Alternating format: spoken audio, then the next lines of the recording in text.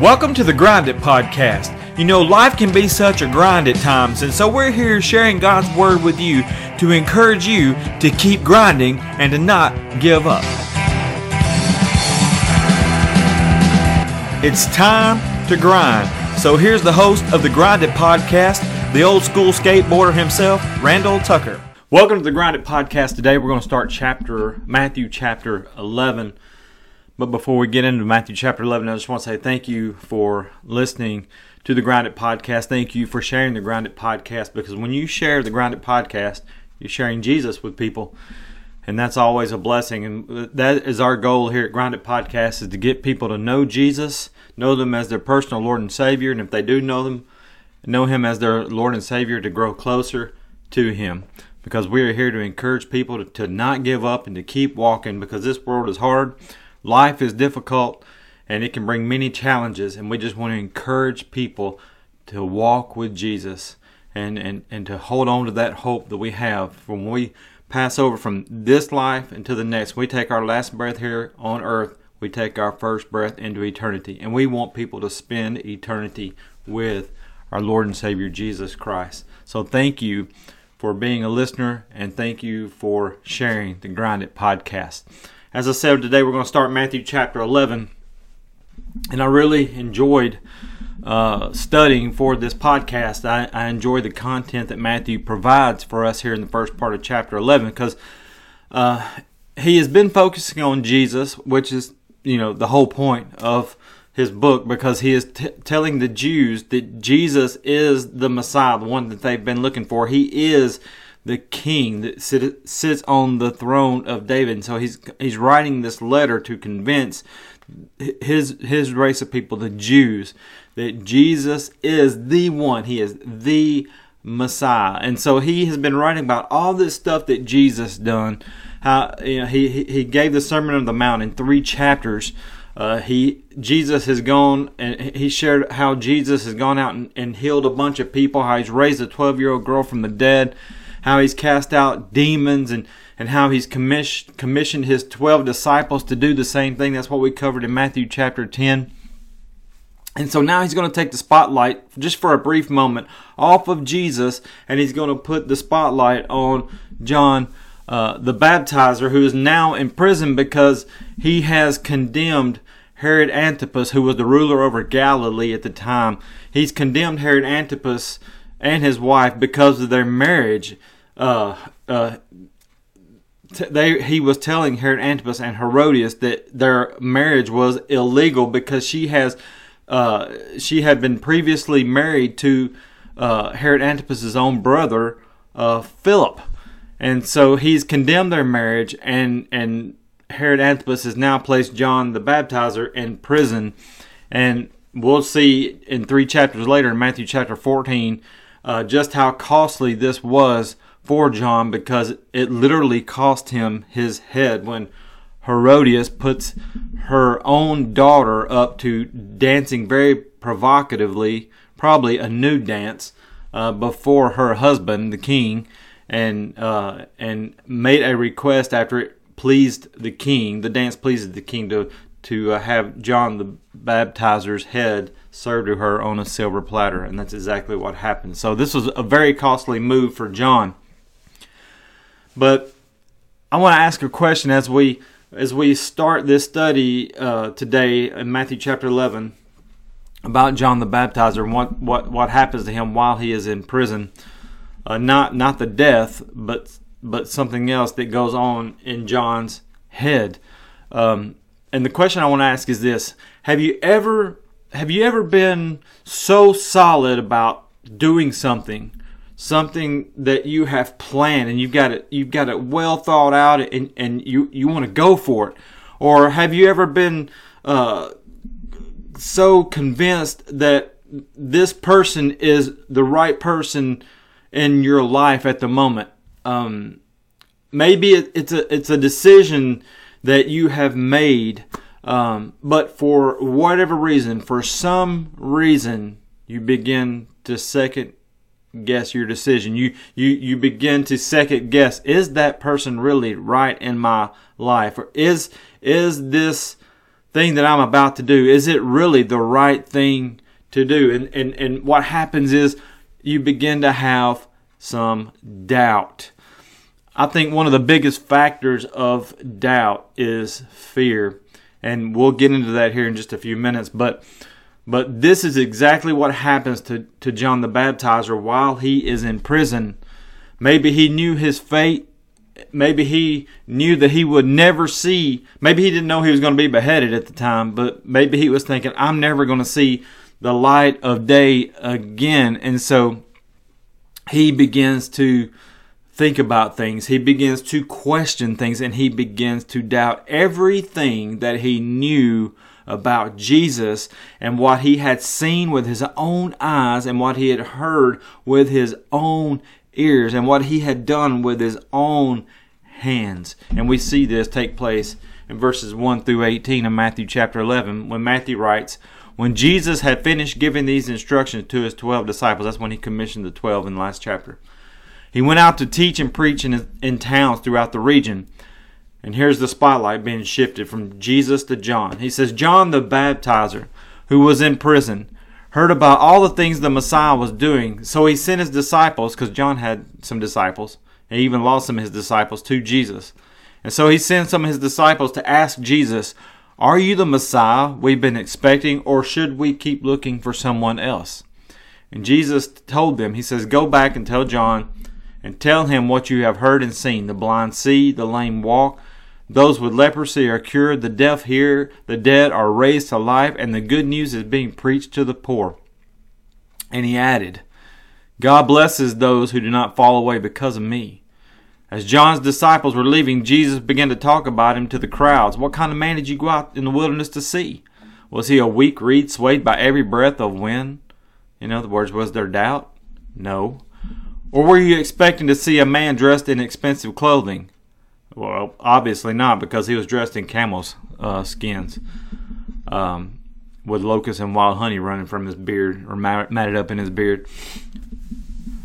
But Jesus says, were you expecting to see a man dressed in expensive clothing? No. People with expensive clothes live in palaces. Were you looking for a prophet? Yes.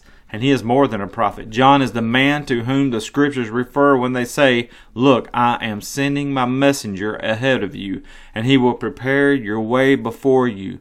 I tell you the truth, all who have ever lived, none is greater than John the Baptizer. Yet even the least person in the kingdom of heaven is greater than he is.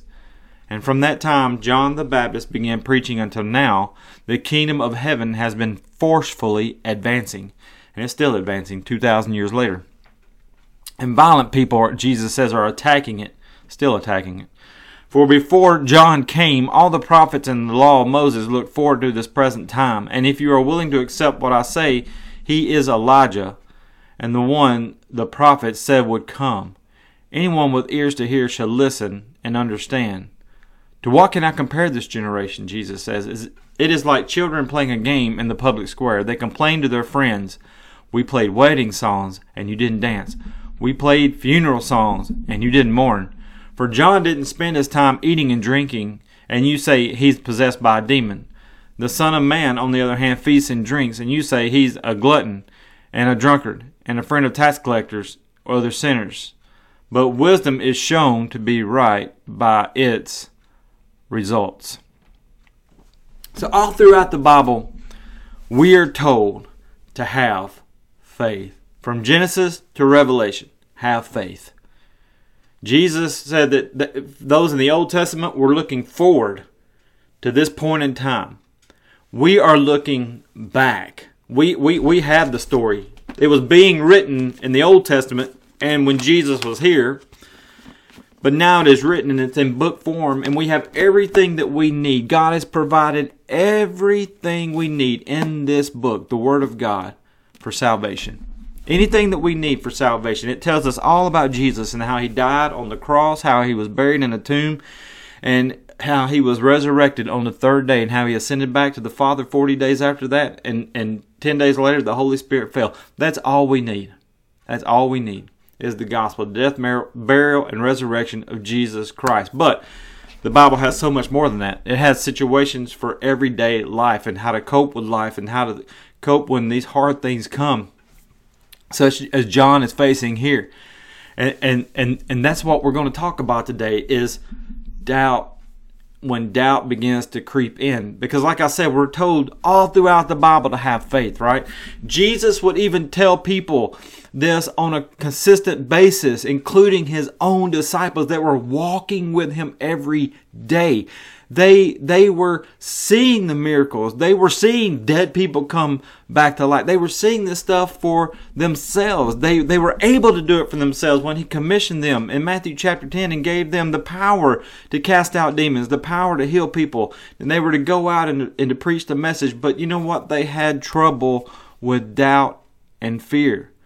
And they were there walking with Jesus all day, every day for 3.5 years. All we have is a book. We don't have Jesus standing before us doing all these miracles. All we have is faith. And yes, we have the Holy Spirit, the same Holy Spirit that they have.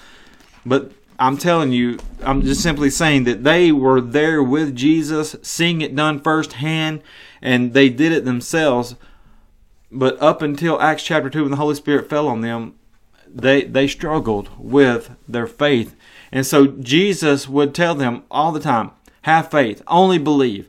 Have faith the size of a mustard seed. And then he would on several occasions he would scold them, saying, "Oh, you of little faith." Why would Jesus say that to them? It's because they had faith. They wanted to believe because they have seen all of this evidence that Jesus did. And so they knew that Jesus could do whatever miracle it was that he was about to do. But there was something that they just could not overcome in their flesh. And that was, like I said, doubt, which is basically fear. Fear of what if? What if this doesn't work? What if this is the wrong decision? What if I fail?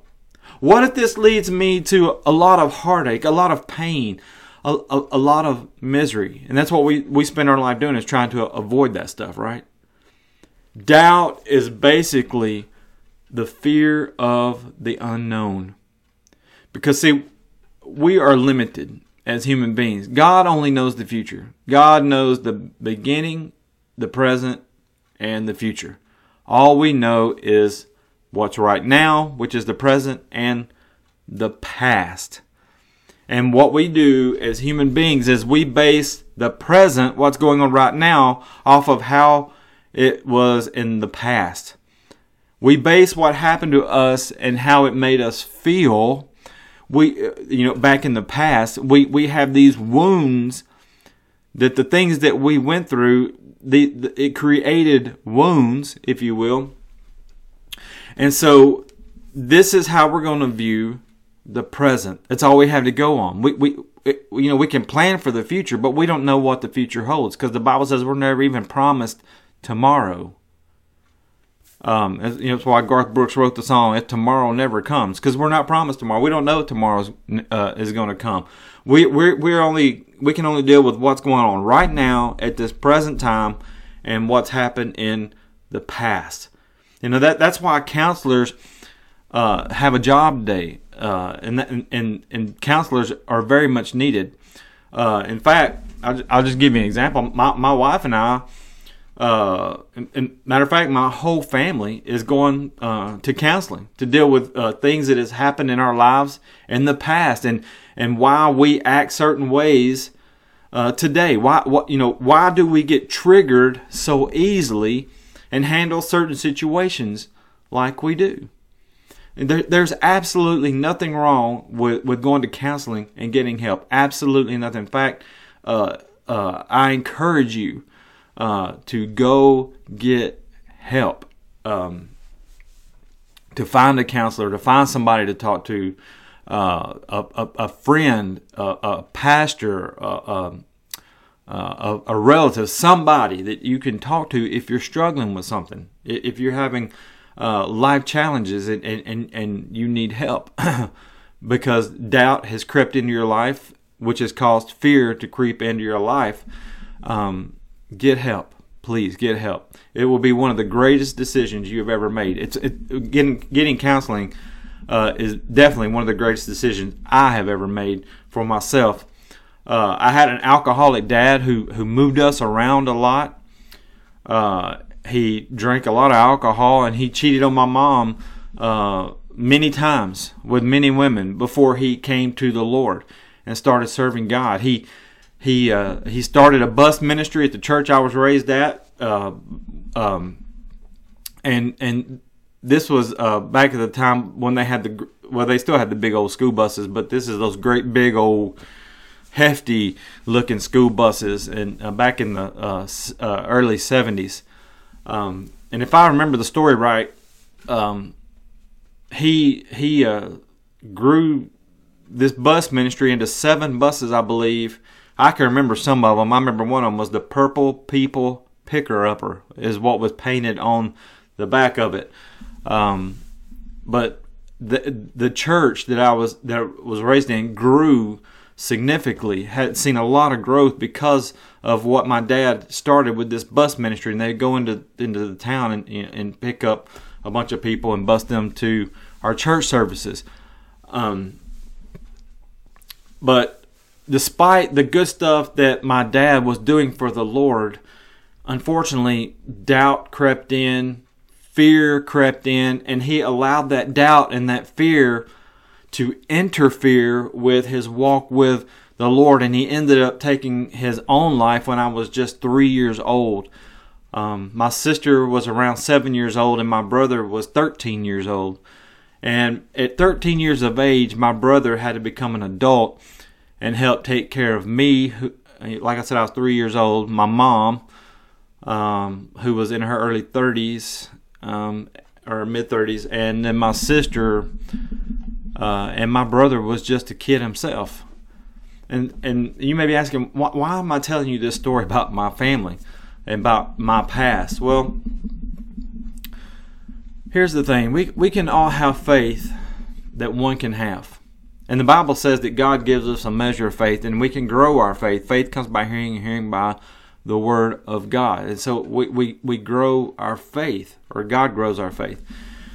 But all it takes is just a little bit of doubt, a little bit of fear to absolutely crush our faith, to squash it, to snuff it out like a flame that you light a candle and you snuff the candle out. That's what doubt and fear does to our flame of faith, if you will. In James chapter 1, verses 1 through 8, James writes, James, a servant of God and the Lord Jesus Christ. And by the way, this is Jesus' half-brother because Joseph and Mary had other sons and daughters. Since Joseph wasn't Jesus' dad, God was. He was his earthly dad. But Mary was his mom. Joseph and Mary get married after Jesus was born. They have other sons and they have other daughters. So Jesus has a bunch of half-brothers and half-sisters. In fact, we have the names of Jesus' half-brothers in Mark chapter 6, verse 3, when Mark says, isn't this Mary's son, or writes, isn't this Mary's son, the brother of James, Joseph, Judas, and Simon? So there, James, that is the author of this letter. James, Joseph, Judas, and Simon. Aren't his sisters here with us? It is this James, the half-brother of Jesus, who is writing this letter. And you're saying, what's the big deal about that? He should know all about Jesus. He should believe in Jesus since he was raised with Jesus, and he's been told his whole life that there's something special about his brother, his half-brother, Jesus, right? Well, in John chapter 7, verse 5, we see Jesus' own half-brothers questioning who he is. Hey, if you really are the Son of God, if you really are the Messiah who's going to save us, then why don't you going up to the feast, going up to the festival, and work your miracles there? Quit doing, work these things in public. Don't do these things behind closed doors where people can't see you doing it. Go on out there and show yourself. And Jesus is saying, well, my time has not yet come. It's just not ready. The time is not ready yet. But my point is, this is James, the half-brother of Jesus, and even he, for a long time, had doubt that Jesus was the Messiah, that he was the Son of God. But evidently something changed, because he says, James, a servant of God and the Lord Jesus Christ. So yeah, his life got totally changed by his own half-brother. But he had doubt in him. And so he says, to the 12 tribes scattered among the nations, greetings. Consider it pure joy, my brothers and sisters, whenever you face trials of many kinds, because you know that the testing of your faith produces perseverance. So he says, consider it pure joy, my brothers and sisters, whenever you face trials of many kinds. Our faith is going to be tested. You can count on it. Jesus said it would. His faith was tested all the time, even though he was God in the flesh. You know, they were constantly trying to kill him. The religious leaders, the church people, they hated him. They tried to kill him. They wanted to get rid of Jesus. They doubted that he was the Son of God, that he was the Messiah, because he didn't fit their preconceived ideas of how the Messiah should be. And so here is James writing to his Christian brothers, his Christian sisters. He says, whenever you face trials of many kinds. In other words, you're going to face them. And they were facing persecution back then, big time. And he says, whenever you face trials of many kinds. So just put it in the bank. Your faith will be tested. And he says, because you know that the testing of your faith, what does it do? It produces perseverance. Let perseverance finish its work so that you may be mature and complete. In other words, don't quit. Don't quit. Let perseverance, when these trials come, when your faith is being tested, persevere. Don't quit. Let perseverance finish its work so that you may be mature and complete, not lacking anything. If any of you lacks wisdom, and it's unique that he points out wisdom here. He just picks it out. If any of you lacks wisdom, why would he choose wisdom here? Because, in my opinion, this is where doubt and fear creep in.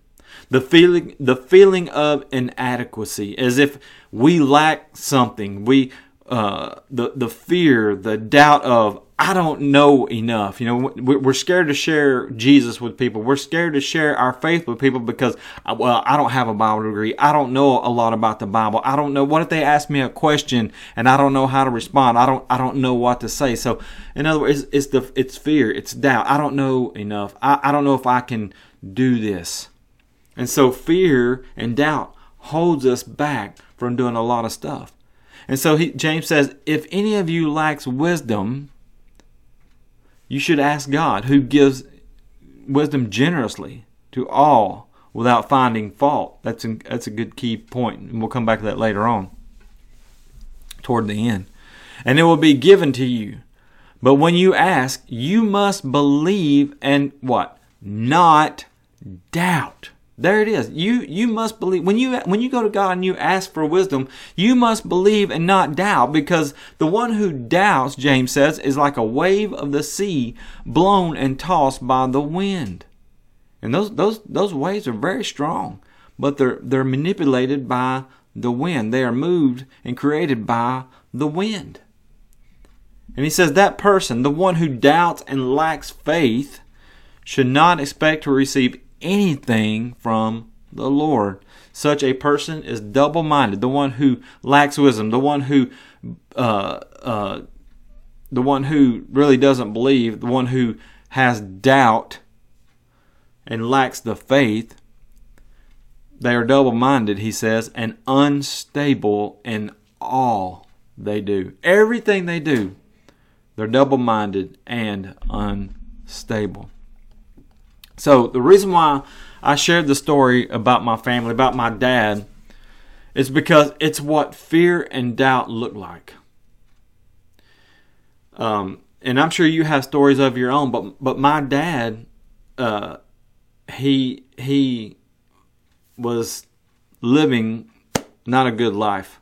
And he came to Jesus and he turned his life around, but something happened to where he allowed doubt and fear, just like James says, maybe it was a lack of wisdom, it was a lack of something, but doubt and fear crept in, and it caused him to lose focus, and he went right back into that old lifestyle, and that doubt and that fear caused him to take his own life. And like I said, I'm sure you have your own stories of how you have had faith, or you know people in your life who have had faith, and how you wanted to work for the Lord, or maybe you even did work for the Lord, but fear and doubt crept in, and for whatever reason you quit and you gave up.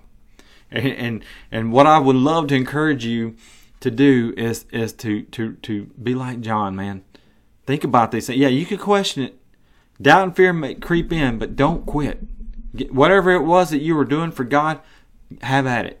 Get back to work.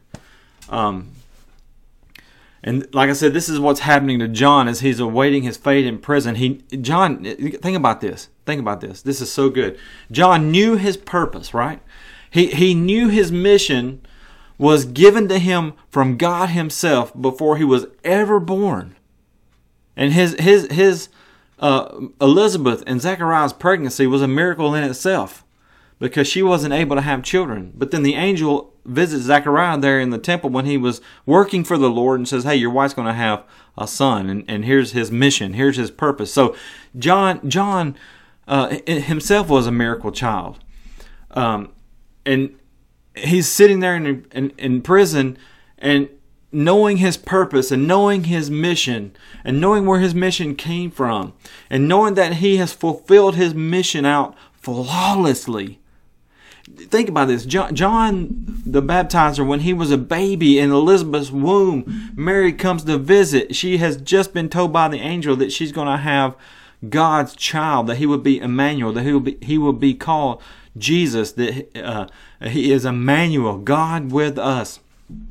And even though that Jesus was just a little tiny speck in Mary's womb, when Mary visits Elizabeth, and Elizabeth opens the door to her home and allows Elizabeth to come in and greets Mary at the door, John the Baptizer, as a little baby inside Elizabeth's womb, leaps for joy, right? So John knew, even when he was in the womb, who Jesus was, who was just started baking, if you will, in Mary's womb. But John knew who Jesus was. He leaped for joy at the greeting. He had been out in the desert proclaiming the kingdom of God was near.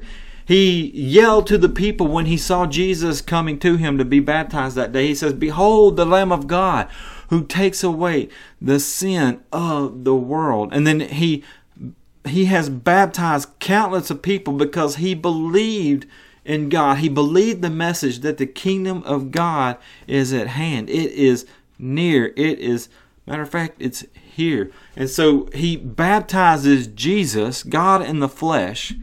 You know, he questioned Jesus. I should be baptized by you. And Jesus says, no, you baptize me is to fulfill our righteousness. It's to kick off my ministry. So John baptizes Jesus. And when John baptizes Jesus, the Holy Spirit comes down out of heaven in the form of a dove, lands on Jesus' shoulder. And that signifies to John that this is the one, this is the Messiah that all the prophets have been prophesying about. Over 300 prophecies in the Old Testament, over hundreds of years. There's been 400 years of silence, or over 400 years of silence. And now, after the birth of Jesus, he's 30 years old when he comes to John to be baptized. All this time, the Holy Spirit comes down, lands on Jesus, signifying to John, this is the one. And to top it all off, a voice comes down from heaven. It's God, the Father, and he's saying, this is my Son, whom I'm well pleased. Listen to him, right? And so, despite all of this stuff that John knows about Jesus, even after hearing the stories of all the miracles that Jesus is doing, doubt and fear have crept in. And that's why Matthew writes, so he, John the Baptizer, sent his disciples to ask Jesus, Are you the Messiah we've been expecting? Or should we keep looking for someone else? You know, that's why I said, well, we can have all the faith that a person could have. We can have the greatest of faith, but all it takes is just a little bit of doubt and a little bit of fear, which comes from the enemy, by the way, to get us to question what we're doing and why we're doing it. And the next thing you know, discouragement comes along and we quit. All it takes is just a little bit of doubt and a little bit of fear to get us out of focus. Our focus gets off of Jesus, and we start questioning everything that we're doing. And we start questioning the Word of God, and we start questioning Jesus, just like John did. Despite all of this stuff that John knew about Jesus, that he knew it firsthand. He had handled the Son of God in his own hands and put him in that water and raised him out of that water. He saw the Holy Spirit. He heard the voice of God. He's proclaimed with his own mouth who Jesus is. And yet, here he is in prison, and doubt and fear creeps in. And so John has to know, he because of doubt and fear, he sends out those disciples to ask Jesus, are you the one? All it takes is a little bit of doubt and fear to get us off focus and quit. It's why people commit suicide. Like my dad.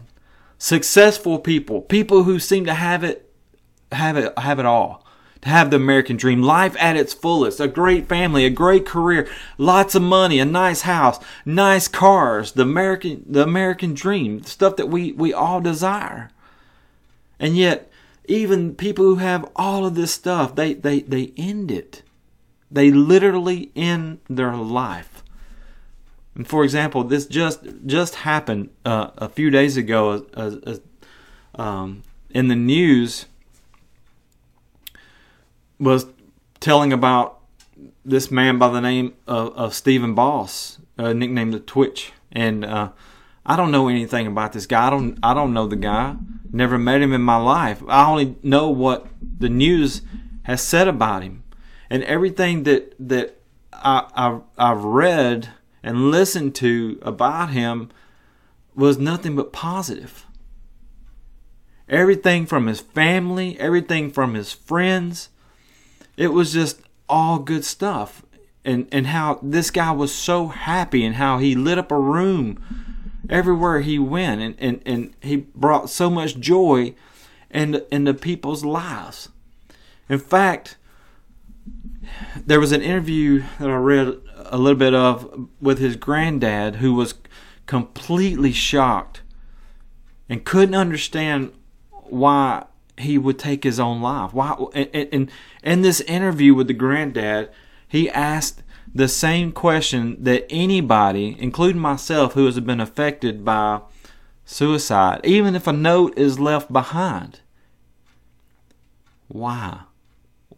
Why did they do this? And that's what the granddad asked in the interview. He says, I just want to know why. Why did he take his own life when it seemed like life was so good? And you think about that. What would make a man or a woman, but what would in particular this what had happened to Twitch? What would make a man such as Twitch, who had millions of dollars, who was on top of his game, who was famous, who was planning future events with his wife and his entertainment career, who had a very beautiful family?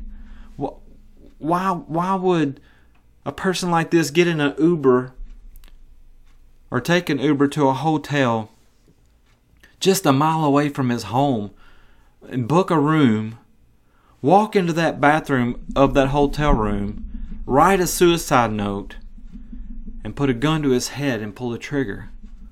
Why?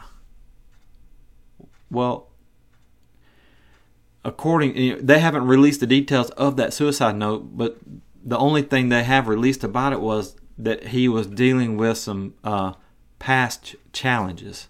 And that's what I said at the beginning of this podcast. The only thing we can deal with The only thing that we can know is what's happening now and what's happened in the past. And evidently something had happened in his past that has brought doubt and fear. It really boils down to those two things, doubt and fear. And he decided he couldn't deal with it. And instead of getting help, and instead of going to someone else and sharing what had happened in the past, dealing with the doubt and dealing with the fear, he decided to end it. That's why I said we can have all the faith in the world. We can have all the success. This is what we deem successful in America and in other places. But all it takes is just a hint, just a little bit of fear and a little bit of doubt, and people end it. It ended it all. Doubt is one of the greatest tools the enemy has to use against us.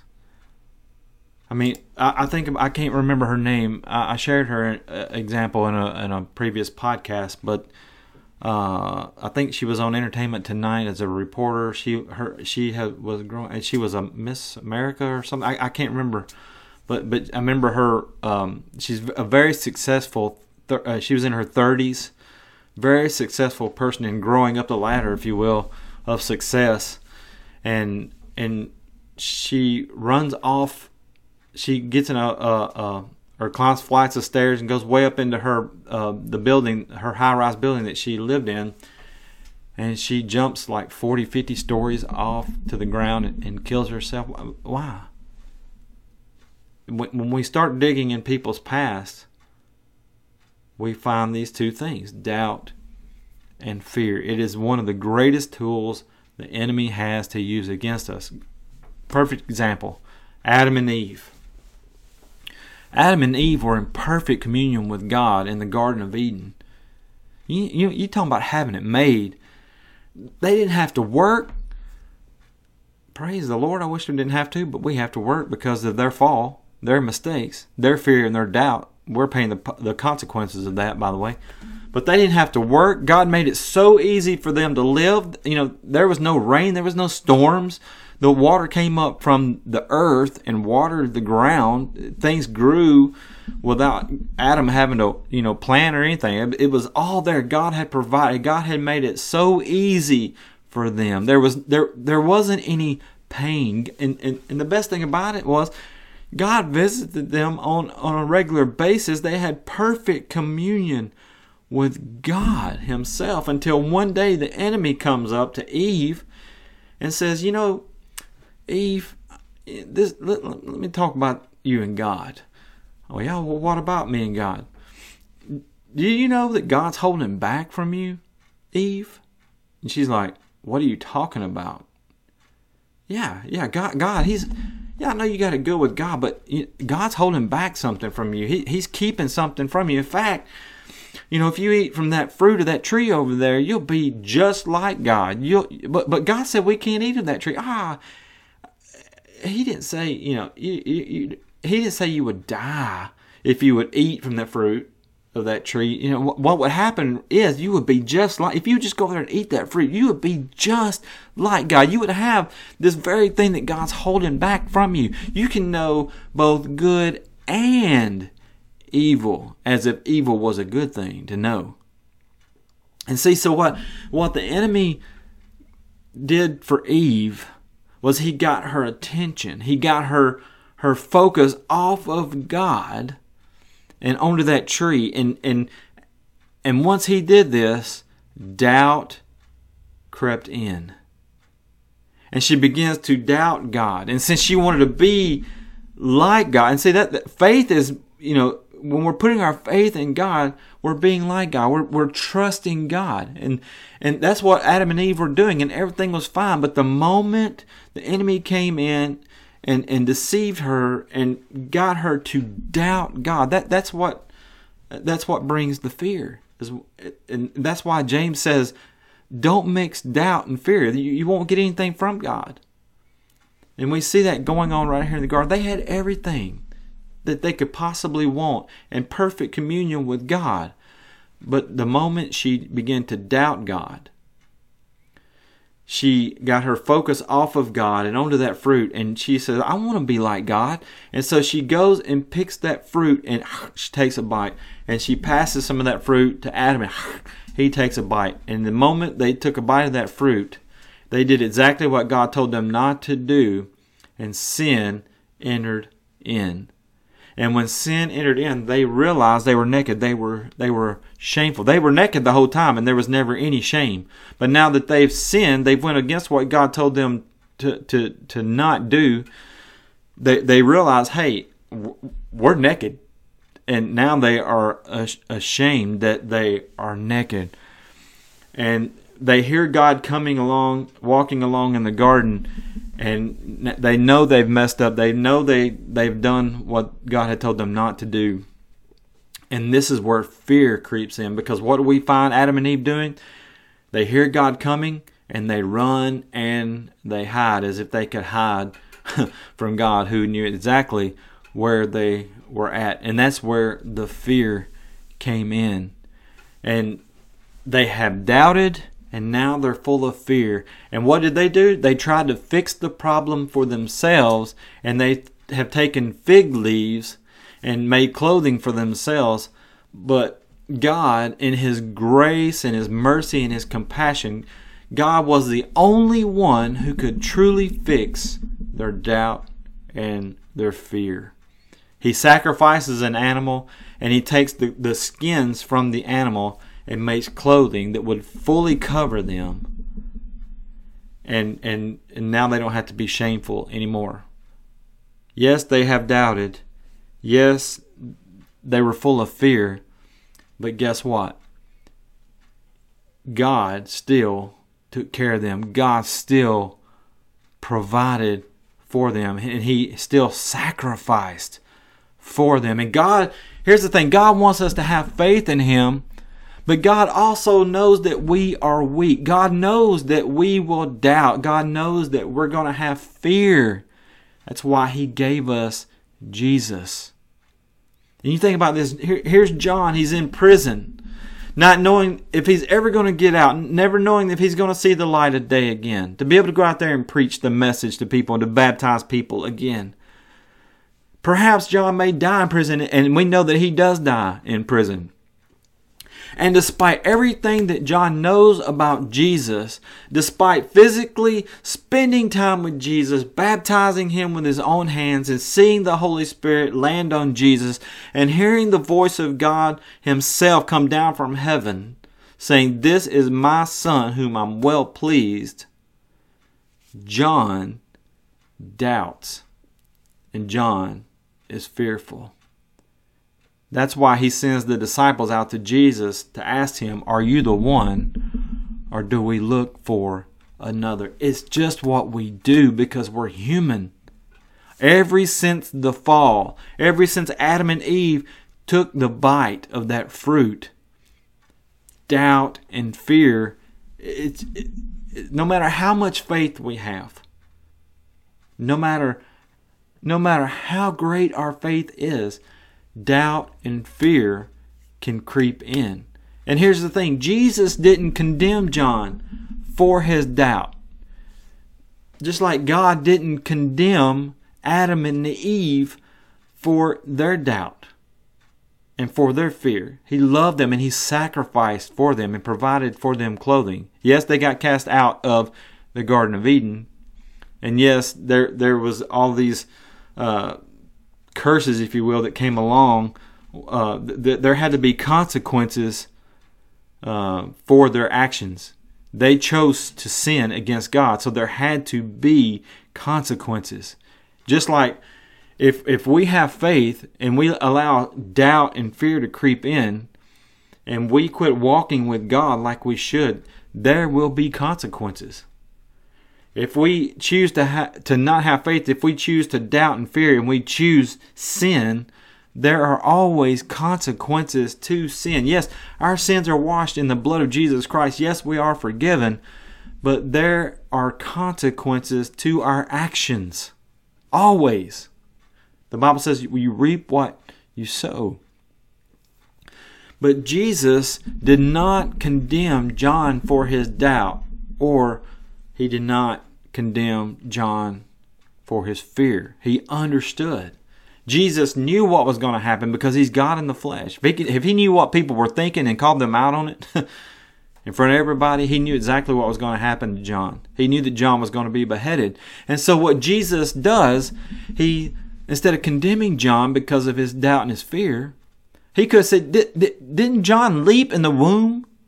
Didn't John go out there into the wilderness and preach to all these people that the kingdom of God is here? Can't he see that for himself?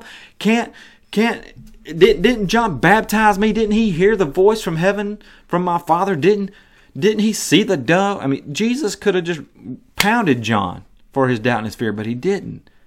And what Jesus does to John is simply reassure John that, yes, I am the one. And what Jesus does is he calms John's fear. He erases all doubt from John's mind because he wanted John to have peace, knowing that John's going to be beheaded soon. John didn't know that, but Jesus did. And so he tells John's disciples, he says, you go back to John and you tell him what you have heard and seen, that the blind see and the lame walk, those with leprosy are cured, the deaf hear, the dead are raised to life, and the good news is being preached to the poor. And he added, God blesses those who do not fall away because of me. And that is the key right there. That is the key. What Jesus ended with to John's disciples. You go tell John all the stuff that you see. That all these things are happening. But tell John this. God blesses those who do not fall away because of me.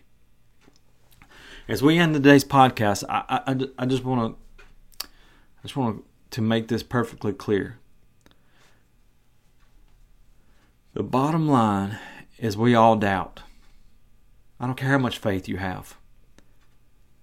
Doubt's going to creep in because we have an enemy. And he's going to come against us with everything that he has. And when that doubt comes and when that fear comes, the key is to not let the doubt and the fear hold us back from serving God, from exercising our faith. Don't lose focus. Keep focus where it should be. That's on Jesus. We get that from Hebrews 12, 1 through 3. Despite doubt and fear, we must keep believing. We must keep walking with Jesus and not quit. And as we walk with Christ, what happens is, yes, doubt may come, yes, fear may come, but if we will keep walking, we will see that doubt and that fear begin to diminish because we have kept the focus on Jesus. And that doubt and that fear will soon disappear because our focus is where it should be. And that's on Jesus. Are you full of fear and doubt today?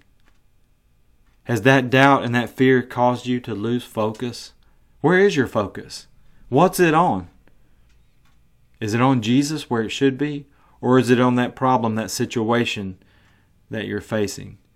Be careful where your focus is. Be careful where you allow that the enemy to take you because of doubt and fear. We're here to encourage you in any way we can to not give up, but to keep on going, to keep walking. And if you don't know Jesus as your Lord and Savior, what a great place to start with faith. Put your faith in Christ and walk with Him. If we can help you do that, we will be glad to tell you how to have a relationship with Jesus. If you already know Jesus, have you allowed the enemy to fill your life full of doubt and fear and you have lost focus? I'm begging you today to refocus, to get your focus where it should be, so that your doubt and fear that has crept into your life because of the enemy, if you'll start walking with Jesus again, that doubt and that fear, it'll slowly begin to diminish and it will fade away because you are walking toward Jesus. And that's where I want to encourage you today. If we can help you in any way, pray for you with whatever life challenge you are going through.